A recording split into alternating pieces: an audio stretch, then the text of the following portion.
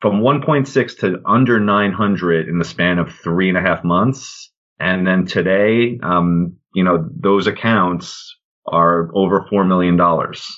That's the weird thing about this whole thing is like, having 1 million compared to 5 million, I don't live any different. I do the same. I eat at the same places. I have a 2011 Jeep Grand Cherokee that I've had for 6 years. You're listening to the Millionaires Unveiled podcast, where you'll hear the stories and interviews of everyday millionaires. We'll unveil their decisions, their strategies, and their current portfolio allocation.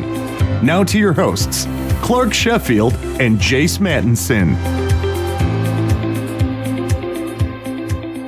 Welcome back to another episode of the Millionaires Unveiled podcast. This is episode 208. Clark, what's going on in your world? How you doing? Dude, doing pretty good. What's going on with you? Not a lot, man. Just getting all into the Halloween festivities and fall festivities. We got great football going on and all sorts of things at this time of year. What about you? Except our team lost last week, huh? Yeah, that was a tough game to watch, but I'm actually going to the game this week. I'm pretty excited. Should be a fun one. Oh, nice. Nice, yeah. BYU Baylor we're talking about. Yep. We got a listener question from Michael this week, and we just wanted to read it and talk about that. He says, "My name's Michael. I'm an emergency room nurse with about $45,000 in student debt. I was wondering if you could ask a question.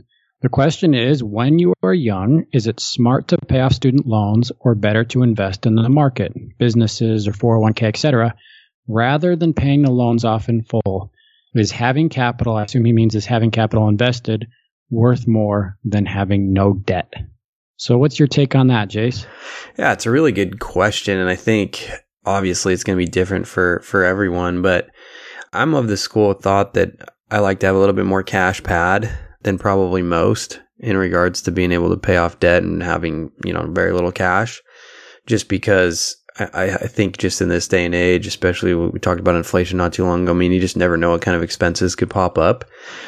But I think some of this depends on whether or not you're already a homeowner, whether or not, you've got some other established fixed bills that you need to pay or not.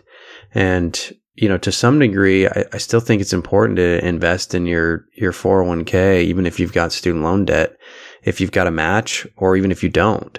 That's just my personal preference. I think those monies compounded over time or on finance, on the calculator and on paper, you're going to end up with a better return than probably that interest rate is on your student loan.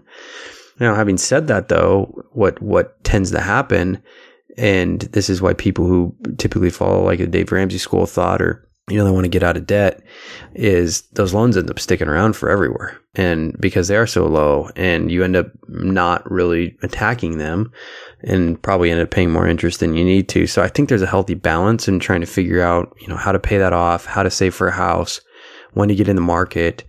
To some degree, that's a fixed payment. On the other hand, buying, assets are most likely going to go up in value over your lifetime. So it's good to get in early. What about you? Yeah, and I think I would say, Michael, to this answer in terms of what we've heard from our millionaires, I think both Jace and I have been surprised that millionaires have not necessarily rushed to pay off their homes. I would say the majority of whom we've talked to, of course, there's people both ways, but more than 50% of the millionaires have kept their mortgage on their home if they've had a low rate. However, I would say we've never heard of people keeping student loans longer. Correct me if I'm wrong, Jace. Maybe there's been a couple, but very rarely, if any, heard of people keeping their student loans longer, even if there was a low rate on those.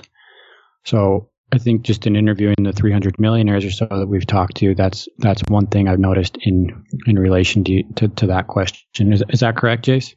Yeah, I'd say so. I mean, just in general, millionaires that we've talked to, and I think most, especially non-business owners for the most part, are more debt averse.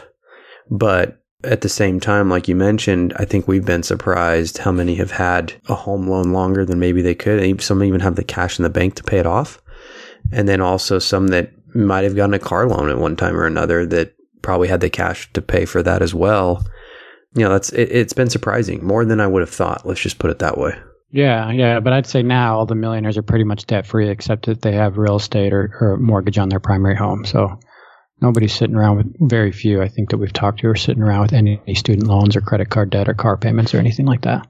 Yeah, definitely not credit card debt and definitely not keeping that student loan around for 20 plus years like you would maybe a mortgage. So interesting question, interesting thought. Thanks again, Michael, for sending that in. If you'd like to submit a question, we've got SpeakPipe on our website, millionairesunveiled.com. You can voice it in or happy to respond to emails just like Michael sent one in. And we'll pose that to a few millionaires that we're interviewing here in the near future too, just to get their takes on it. And we can get a separate, direct answer from some of them as well. This week we have Al. He's a part-time financial advisor, a drummer, and an outdoorsman. His net worth is $5 million, half of which has been invested in one stock, one you might have heard, called Tesla. He initially put $200,000 into it, and it's obviously ballooned over the last few years. He has over $3.5 million in retirement accounts, majority of that which is Tesla, $500K in brokerage accounts, which is all individual stocks, $200K in a rental property, $200K in his primary residence, and then some other ancillary accounts like HSA and cash. It's interesting. His net worth at the beginning of the pandemic, or before the pandemic started, was 1.6, and he had dropped down to 900,000 in just a few months. So we talked to him about that drop and what he was thinking for himself and for some of his clients that he manages money for, and then how he was able to springboard that to over $5 million now. Last week's episode, we had Brandon. He's a window washer. He had a net worth of $230,000 without his business. Some of his in retirement accounts, some of his been in real estate, and the rest is in cash. Interesting point on a follow-up with Brandon. He wrote into us, and his net worth is now significantly over $500,000 since we've interviewed him. So it's been quite crazy talking to some of these. We've got a little bit of delay in some of these interviews when they get posted, and some of these millionaires have doubled their net worth in such a short amount of time just because the market's been so crazy. We appreciate you tuning into the podcast week after week. If you enjoy the show, we appreciate you leaving a 5-star review on either iTunes or Stitcher or anywhere you listen to the show. Helps us continue to grow the show and reach new millionaire interviewees. Really appreciate y'all that do. Also in the show notes, we have a survey. If you would please fill that out. It won't take more than a couple minutes. It's going to help us kind of collect some information just of our listener base and hope that we'll be able to cater some of the things at our show better and understand our audience a little bit better. So once again, that's in the show notes of today's show.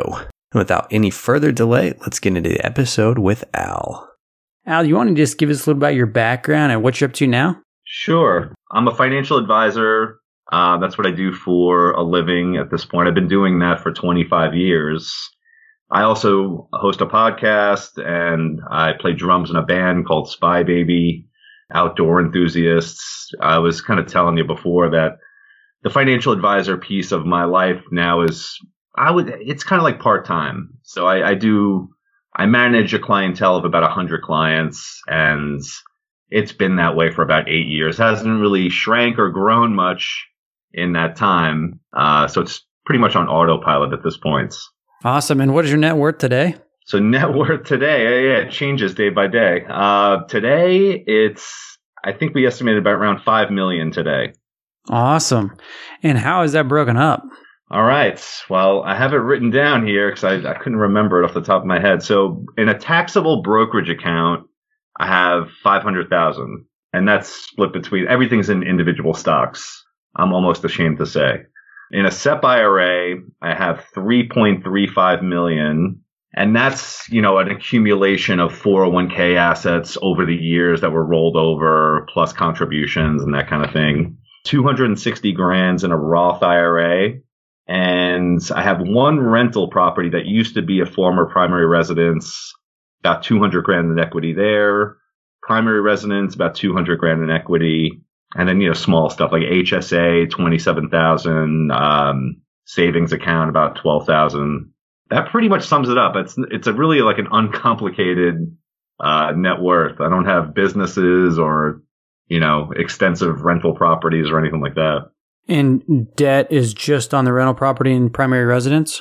It is. That's correct. Okay. Interesting. So obviously that retirement, that 3.6, I mean, that's pretty substantial. So let's get into that. I know you got a pretty unique story around that and how that has grown. Yes. In the last year, which has been the most interesting year in every way, I'm sure for many of us, It started, January 1st. January 1st, I remember looking at my statement, and this is all of my investments, including non-retirement and retirement together. I had $1.6 million. And by the end of March, of course, after the pandemic broke out and the market hit its, low, which, was like, an elevator ride down real fast, I went from 1.6 to just under 900,000. And I was losing my mind. I've been in this industry for 25 years, almost 25 years, and I'd never seen it go down that fast.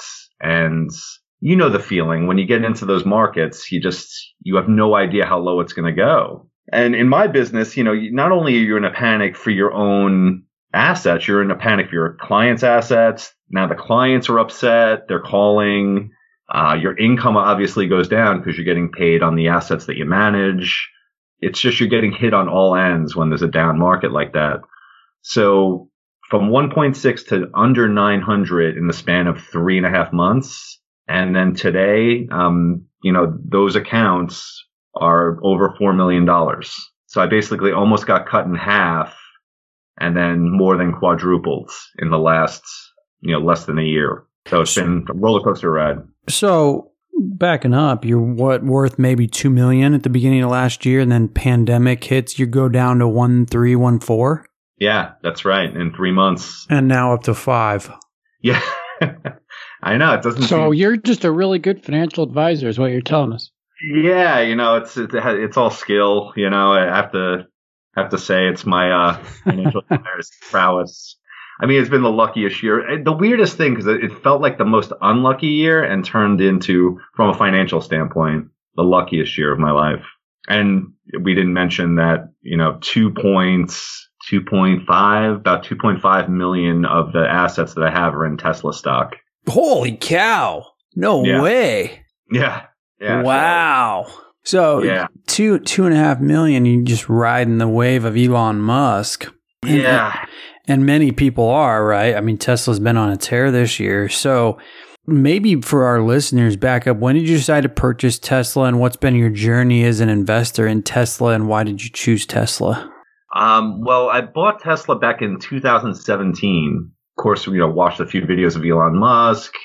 The thing that sold me on Tesla, and I heard this, it was kind of a piece of advice that I got from Peter Lynch from Fidelity. I remember reading one of his books back in the day, and he mentions if you're going to invest in a company, start, if you want to start kind of sifting through companies, just look in your community, look to see what companies are doing well. If you walk into a Starbucks and it's packed every single day, well, maybe, Starbucks might be a good investment. At least you start there. So I remember going to supermarkets here in Charlotte and seeing Teslas all over the place. And I'd always, I have to look at them, and I'd, literally get out of my car, I'd press my hands up against their window, look inside the car to see the big monitor and all that. And a handful of times I've met the owners of the cars, coming out of the supermarket, and every single one of them were just raving fans. And I had one guy, didn't know the guy. I was just, again, looking in his window, and he saw me coming out. He's like, yeah, you like the car? He's like, I love it. It's amazing.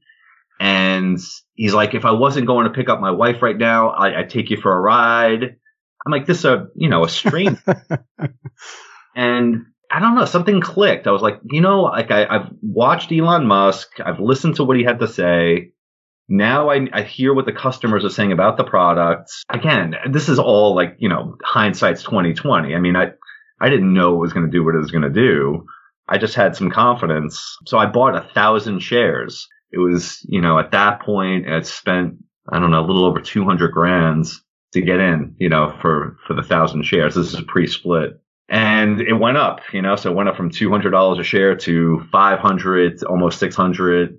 And I remember it was right before an earnings call where I panicked a little bit. Earnings call was coming, it could have went either way, it could have really dipped hard. And I sold half the shares. I sold 500 shares.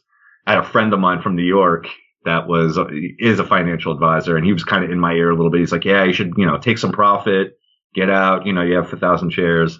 Man, wish I would have held those shares, it worked out either way, but How much would though have been worth today? I mean, how much are you looking at? I know it's not easy to look at, but just curious though. I mean, you still have a lot in there, right? You've rode the wave, but roughly what were you looking at? It literally would have been another $2 million. Another $2 million on top of what I have. It's crazy. I mean, because you're like the guy who lost his Bitcoin, man. Yeah. Like the 200 million in Bitcoin that's in the dump in the UK that he can't find. Exactly, dude, that one's worse, right? 200 million. Yeah, that one's worse. 2 million's not changing his life. He's already got 5, right? 2 million's not going to change it that much, would it? Would you think differently? Would you invest differently if you had 2 million more? No, and that's the weird thing about this whole thing is like, having 1 million compared to 5 million, I don't live any different. I do the same. I eat at the same places. I drive. I have a 2011 Jeep Grand Cherokee that I've had for 6 years. Wait, you didn't buy the Tesla yet? That's next on my list. As soon as that Cybertruck comes out, I'm getting one of those. So next year, hopefully. For the time being, I'm holding off. So you put 200 in, and now it's worth 2.5. I put 200 in, yes, and then I sold out of half of it when it kind of went 2.5 to 3 times, and then kept that half. So I kept 500 shares, which is now 2,500 because it was a 5-to-1 split.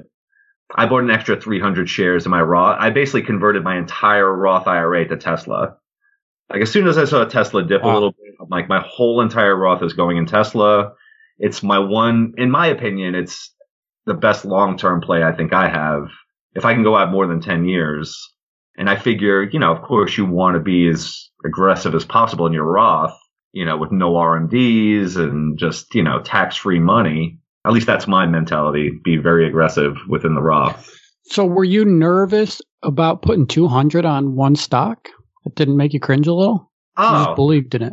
No, completely nervous. Oh, yeah. I mean, I've had mutual funds my entire life up until, probably 5 years ago. 5 years ago, I started buying a little bit of Apple, buying some Amazon, Netflix, all the stuff that everybody buys. And then when I came across Tesla, I just kept watching videos. I read Elon Musk's, I don't know if it's an autobiography or a biography, but I read basically the story of his life.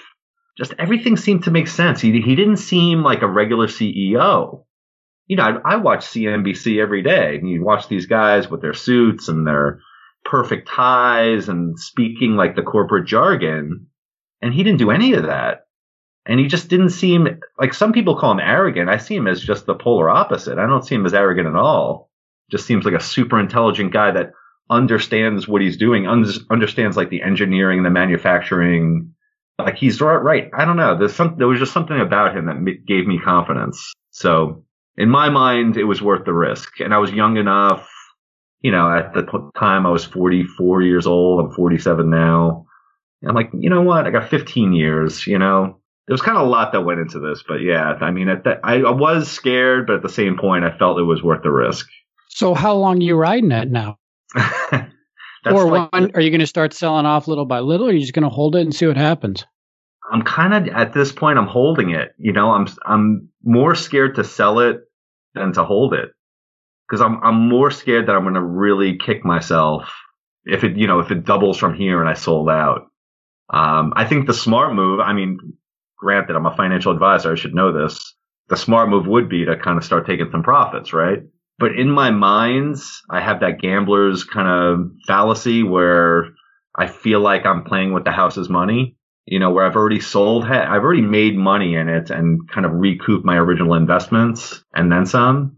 Although the house's money is, over $2 million. Well, I know. That's what I'm thinking. It becomes a lot different when you're playing with that kind of money. Yeah, it's so strange. Like it took me, 20 years to get to $1 million, and then 9 months to get to 5. It just makes no sense. So I'm kind of like almost shell shocked from the whole experience. So I'm trying to get my bearings, and I think eventually I will get more conservative, but I don't think anytime soon. I'm just, too young. It's IRA money too, so it's money I'm not going to touch probably for, 10 years minimum, if not longer. Did you put your clients in Tesla too? I did not. So I'm much more conservative with my clients' money, much more diversified with my clients' money. I think it's what's that saying about the cobbler? The cobbler has the worst shoes. I've gotten lucky. Right. But I take more risk with my money than I ever would with clients' money. I just didn't have the conviction to put other people into what I was doing. Yeah. So are you married? Was your wife on board with this when you said I'm buying $200,000 of Tesla stock? No. Well, so I'm divorced and I have, it sounds so silly at 47 saying a girlfriend, but I have a girlfriend of 6 years. I have a 13-year-old daughter. I have an 11-year-old stepdaughter. Yeah, we have separate finances, so it wasn't something we discussed. I mean, she obviously knows now because I've been bragging about it. But yeah, and she's all aboard. I mean, she kind of sees what I see, and I'm constantly just watching videos of, just people talking about Tesla from either side and the technology. I definitely not an analytical person, but I try to keep up with what's, the news on Tesla and sure. That kind of thing. Yeah. So that's interesting. Let's back it up here, though, and just talk about your story a little bit, Al. Tell us about how this all started, where you grew up, what you did, your career, how you became a financial advisor. Give us your story. Yeah. So I grew up in Long Island, New York. And at age 23, I graduated from SUNY Potsdam, which is the State University of New York, and Potsdam, which is on the Canadian border. Old place in the tundra up there in upstate New York. And I came back down. I lived with my parents for, I don't know, I think it was like 9 months. And they sprung it upon me that we're selling the house and we're moving to Florida and we're moving to a retirement community. So obviously you can't come with us. So I was kind of kicked out of the nest at, 22 and a half, 23. And really like all of this started out of like fear and almost desperation of not being able to provide for myself. So I took a commission-only job with New York Life Insurance Company, 4 years of selling life insurance as a 23-year-old, not an easy thing to do. Didn't make much money. Worked in Manhattan for a few years, selling health insurance, knocking on doors, just lots of cold calling and just going from like office building to office building in Manhattan. And just, very demoralizing kind of work. It was terrible. I mean, I learned a lot.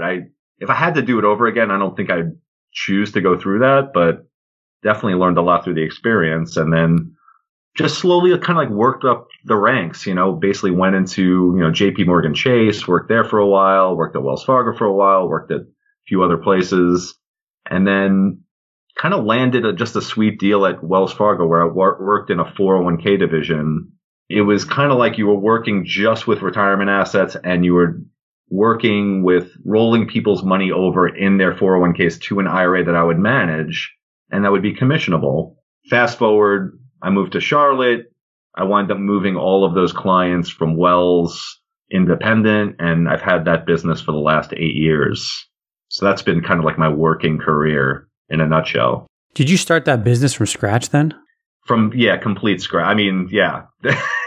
Yeah, scratch is definitely an understatement. I mean, there was nothing. I mean, just complete cold calling and just, again, it was fear and desperation. I think I was so young that I didn't know better. And so I just kept pushing forward. It was one of those things where like, I really didn't like nobody likes cold calling. I mean, I never met anybody that likes cold calling, but I just continued to do it, and just continued to kind of like believe the dream. And it just morphed. Over time, it morphed. I stuck with it long enough that it paid off. It just paid off over time. I didn't know where it was going for most of the time, but those first 10 years really set the stage for like the last 15. So I'm glad I did it. Alrighty, let's just take a quick break from the interview and thank JustWorks for sponsoring today's episode. Are you a small business owner and looking for an easier way to onboard and manage remote employees? Are you doing it all at your company? Well, JustWorks makes it easier for you to start, run, and grow a business. Let me tell you how JustWorks can help your business. It can relieve you of some of the administrative work you don't love. The things like running payroll, managing benefits, and figuring out state-by-state rules and regulations if your business spans many states. JustWorks is the ultimate HR platform for small and growing businesses with simple software and expert support for benefits, payroll, HR, and compliance. JustWorks makes it simple to hire and manage remote employees across all 50 states. Across the country, small businesses with big dreams love JustWorks for its simplicity, intuitive platform, and time-saving features. Whether your team is remote or in person, you can give them access to national large group health insurance plans and manage onboarding, payroll, PTO, and compliance all in one place. Sure, you can do it all, but why do it alone? Learn how JustWorks can help today. Find out how they can help your business by going to justworks.com. Again, that's justworks.com for more info. So thanks to JustWorks for supporting today's show, and let's return to the episode with Al. I'm curious, Al, as you've gone on this journey, you've ridden this wave this last year with Tesla and just the market in general. Where do you go from here? And is there a target net worth you're shooting towards down the road? I'm like past where I thought I would be at 60. So, at 60 years old, in my smaller minds, to me, like at 60, if I had $3 million in retirement accounts, some cash, I figured, I don't live an extravagant lifestyle, living off 120 grand a year was fine. That's what I live off now. And I live well. I would travel. I do fun things. I just don't really have, many expensive hobbies. So I'm kind of past where I thought I would be, but I'm 13 years early, so I'm really spending some time now just kind of evaluating where do I want to go with this? Because I didn't have these aspirations of being, a deca millionaire or, having these extravagant kind of things. So now that I'm there, I'm kind of trying to figure out, do I just keep pushing the envelope? Do I keep, the risk on, which I feel like I'm very risk on right now?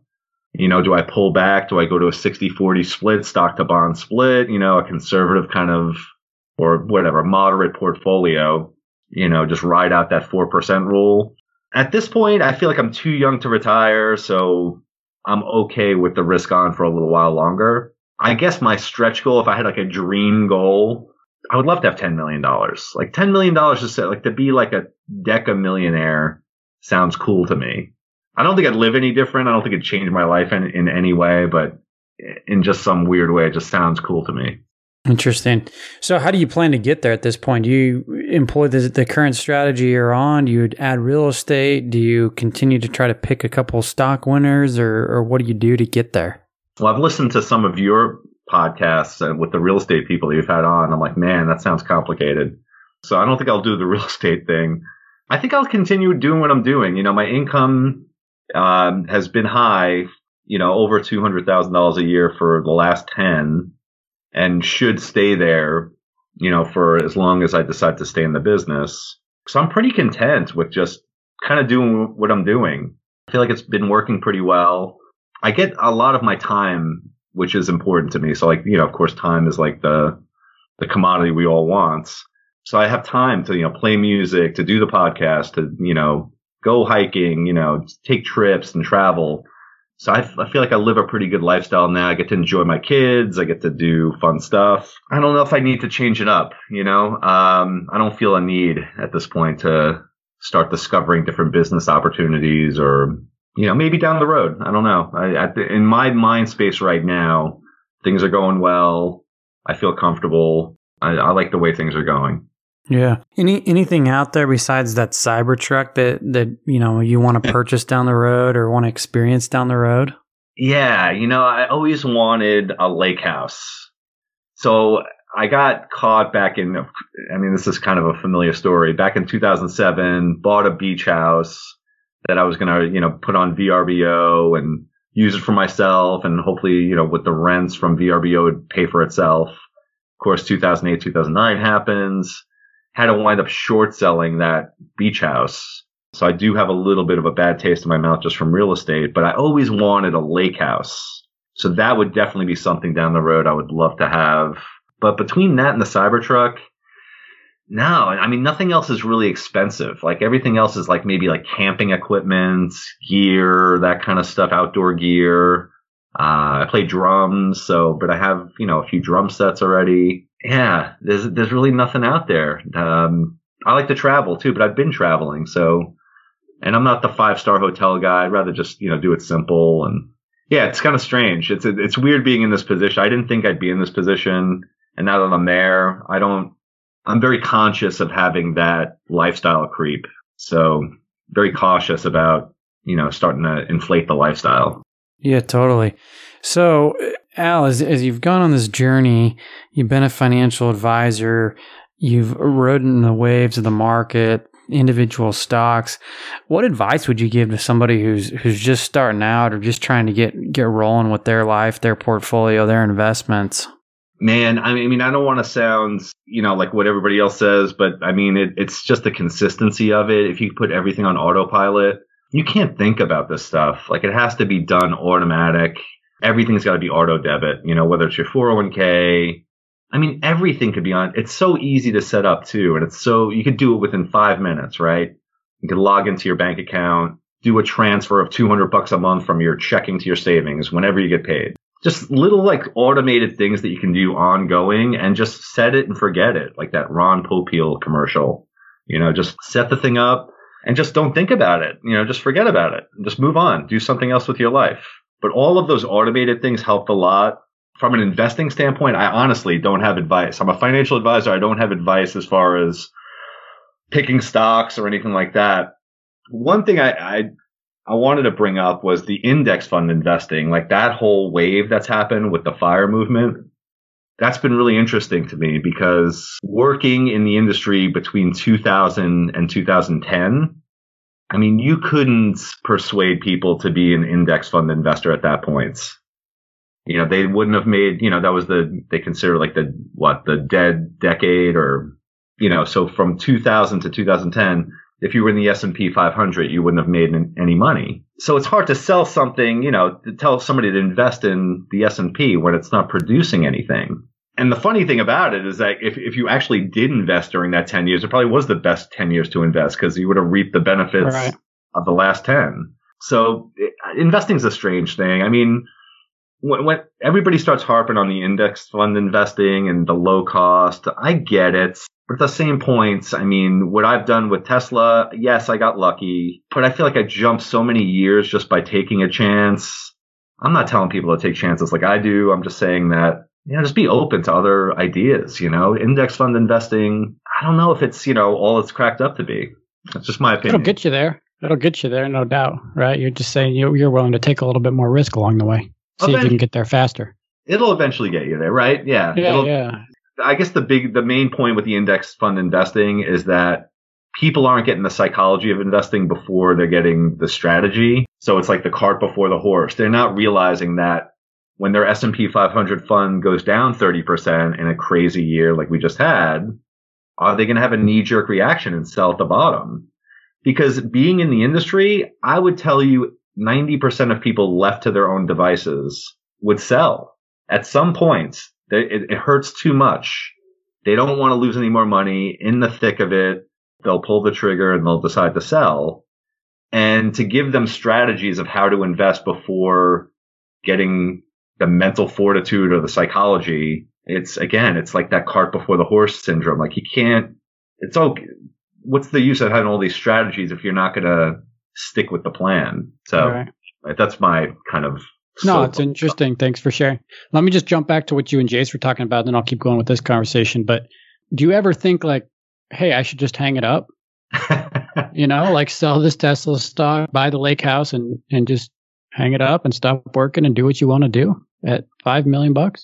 Kinda. Yeah, I do. I think about it every day, to be honest, Clark. I mean, so I feel like I'm too early to the party, honestly. Like I feel like I'm 47. I got kids that are, in school. Like I have to kind of live off their schedule at this point. If I was 10 years older, absolutely. I think I would pull the trigger. But I just feel like at this point, they're in school. I'm kind of in their routine.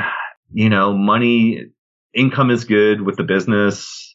I almost think it's just kind of too early. I wouldn't have the freedom of time to travel extensively it's a little bit convoluted because I'm divorced and my girlfriend is divorced. So we are also sharing custody with both kids. So we kind of have to stay in the same location too. So we couldn't just move to a lake house. So some things that are just. So my thesis isn't as appealing. Is what you're saying. It's definitely appealing. I think it's all right. It was fun to ask. I was just kind of curious. I had to ask. So let's talk about the financial planning industry. You're a financial advisor, so why does it get a bad rap, and what's your take there? Okay, so financial advisors will not like this, and you probably heard this before, but the financial planning industry or the financial advisory industry, it's an asset gathering industry. Nobody wants to hear that, but that's essentially what it is.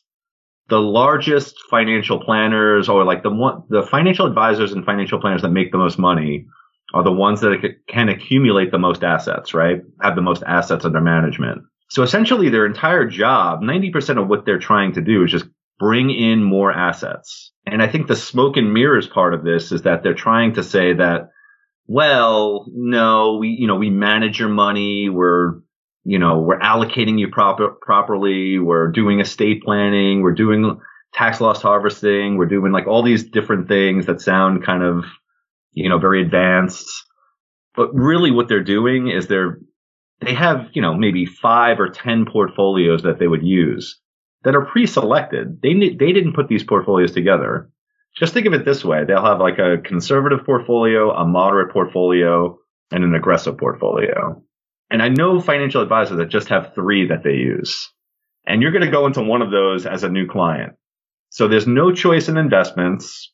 They're not putting portfolios together each time they get a new client. All they're doing is prospecting for new money to bring in to plunk in one of these investment portfolios, which they'll then get paid a fee on.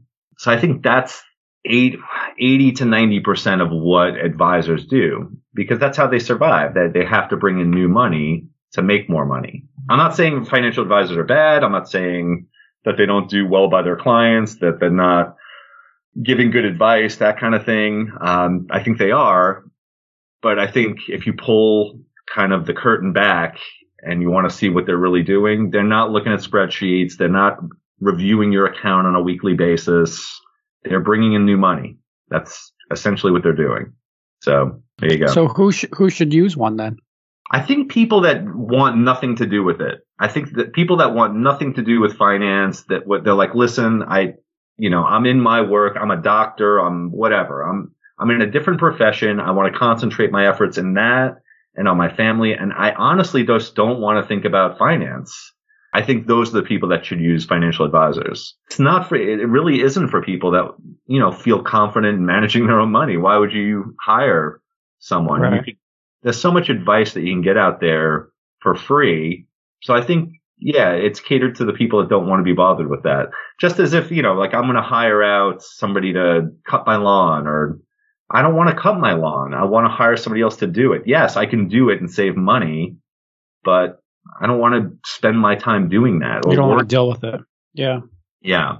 I'm not speaking so well about my industry here, but no, I appreciate you being blunt and direct. It's nice. Yeah. And I agree with you. I think there's people that, and look, I think the other advantage is sometimes it's nice to have somebody look over something. Yes. Right? I think sometimes just to have a second opinion, or I think that can be valuable too. And there's other stuff mixed in there. I mean, maybe that's not a financial planner, maybe it goes somewhere else, but you have estate plan and you have will. There's certain things that you certainly want a professional to help you with, I would think, especially if your assets get to a certain level. Yeah, like new perspective, like a new set of eyes, someone unbiased that's not emotionally involved with your money. I think that's important, definitely. Yeah. So along with this money, Al, and the growing net worth here, has the growth in net worth caused an increase in happiness at all? Is it at all correlated? Oh man, I wish I could tell you yes, but I'd be lying. No, it's more stressful, to be honest. I feel a little bit more stressed now. I mean, I don't know if it has to do with, the pandemic and just being kind of in quarantine and we're kind of just itching to get out and do stuff.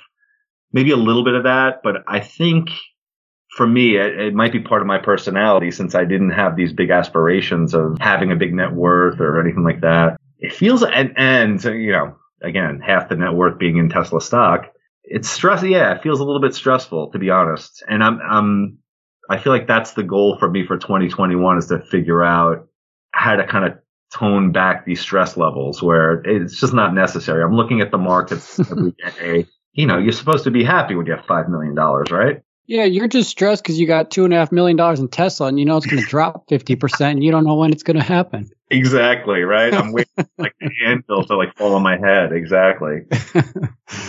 So I'm curious along that line, as the net worth has grown, is how you've allocated your time changed? Meaning you were grinding early on in your career, going door to door doing sales. Now you're not working as much. When did that shift start to happen? Was it at a certain point or was it just gradually throughout your life and career? Yeah, the shift happened when I went independent. So I went independent 8 years ago and brought clients from one institution to another. And from that point, it kind of went on autopilot. So for the last 8 years, I wouldn't say part-time, but definitely less than full-time, I've been working. So I've had a lot of time on my hands, but you know how your mind works. You produce new problems. So, I spent so many years with the problem of not having enough money. And then finally you have enough money, your mind starts creating new problems, right? All right. Or life just throws you new problems. If a relative gets sick or something comes up. So yeah, you just find stuff to fill the time, right? You do. And you try to be productive, and you try to not be in your own head too much and create problems out of thin air. But, it kind of, your mind tends to do that if you're not occupied. So I've started to realize that, you need to be involved in stuff. You can't just have leisure time. You can't have your mind being empty and just thinking you're just going to vacation and, you have all these fantasies when you're younger. You're in your 20s. At least I did. Maybe you guys can relate. That, I always thought like if I was rich, I would live like a rock star because I grew up in the 80s and all the hair bands like were partying all the time and drinking and having fun. They were living like rock stars. I'm like, wow, that'd be amazing. If I had a lot of money, I'd live like a rock star. And then you turn 47 years old and you realize the fantasies of when you were in your 20s are not the same as when you're 47, like things start to change and you're like, wait, I'm holding on to these same fantasies from when I was a kid. You know what I mean? So I don't have the same aspirations. I'm like, you start to have to retool your trajectory, like where you want to go. So I'm in the process of kind of doing that. Trying to figure it out a little bit. Yeah. Let me just ask you some rapid fire questions here and then we'll close it up. How old were you when you became a millionaire? I was, let's say 45. It's only 2 years ago. 45, and then the second, third, fourth, and fifth million came 2 years after. Yeah, I know. It sounds insane. Yeah. What about household spending? How much do you spend annually? I actually did this. I actually went through my credit card bill. So I throw everything on one credit card and pay it off monthly. After tax, I'm spending about $80,000 a year. So whatever that is pre-tax, like maybe 120 pre-tax. But yeah, $80,000 a year. And that's with travel and everything. And as much as you're comfortable sharing, what's been your range of annual income since you started working? Yeah, I mean, it's funny. I talk about money all the time with clients, and yeah, 200,000 to 250 has been the range approximately. Some years a little bit more, but yeah, basically 200 to 250 probably over the last 8 years. And what'd you start at in New York selling life insurance? Like 50 or something, 40? Oh my God. Wow. 30? Only, man, I couldn't even tell you my worst year there. I mean, terrible. Maybe 25? Like 25, but grinding it. Like basically just working ridiculous hours, weekends. I think my best year in the first 4 was 45,000. So let's just wrap it up here, Al. I mean, I appreciate you being so candid and open with us. And just in closing, any mistakes that you've made or any last words of advice that you'd give? I hate to be, I don't want to sound pretentious. Like I don't have any regrets.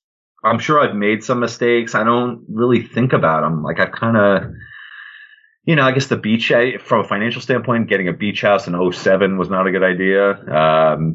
Maybe a year from now when Tesla gets future mistakes pending. I don't know. I mean, I guess the opinion I have for people that are starting out, everybody always tells you to follow your passion. There's always like these memes, like follow your passion, do what you love and the money will follow, that kind of thing. I did it the polar opposite. Like I did stuff that I didn't like to do for a long time and it paid off over time, but it sucked for a long time. So when somebody comes to me, was it worth it? Was it worth it to do that? I mean, easy to say yes because you have 5 million, but do you wish you would have spent more time doing what you enjoyed more? I don't really think that way. I kind of think I'm just working life in reverse. You know, I feel like now I'm doing my passions in the second half of life. Instead of starting with my passion and the money following, I feel like I chased money and then now I get to do some of my passions. So I'm glad I'm at where I'm at. If I had to do it over again, yeah, maybe I would have done it different. So again, when like younger people come to me for advice, like a nephew of mine sometimes kind of hits me up for, what do you think I should do with this? I'm like, listen, this is coming from someone that did what he didn't want to do for 10 straight years. Like I hated what I was doing for a long time. It eventually paid off. So I don't know if I'm the best person to ask for that type of advice. It definitely doesn't sound romantic. No, it's interesting. I appreciate you sharing. I mean, I think it's everybody's opinion and advice is different. So it's fun to hear. So just a last question here. I know you mentioned you have a podcast. What is it? Where can people find you or connect with you if they want to? Yeah. Well, thanks for mentioning. Yeah. It's called the unlearningproject.org. Well, that's the website, unlearningproject.org. You could look it up under Unlearning Project. It's on all the major podcast platforms. I kind of just summarize it that just because I'm an introspective person, try to do this idea of coming from a place of like self-judgment to just self-curiosity. It may sound a little hokey, but just that, we're so hard on ourselves in so many different ways, and just learning over the years that just kind of being curious about things, being open to index fund investing, being open to individual stock investing, like just be open to many different things and see what works for you. I think it's just kind of having that open mind. And, if you don't have that, it's just you get closed off into these like rigid kind of thought patterns, which I don't think are beneficial for anyone. So anyway, that's what the Unlearning Project is about. So it's awesome. A blog and it's a podcast. Awesome. Well, thanks for sharing and thanks for coming on, Al. You're taking enough of your time. So again, everybody, that's Al, net worth of $5 million, 2.5, and Tesla stock bought at 200. So congrats on your success and thanks for joining us. Clark, Jace, thank you so much. I appreciate it. I love your podcast. Thanks, Al. Thanks for listening to the Millionaires Unveiled podcast with Clark Sheffield and Jace Mattinson. For more stories, investment opportunities, and information, check out our website at millionairesunveiled.com. See you next time when you'll hear from another everyday millionaire.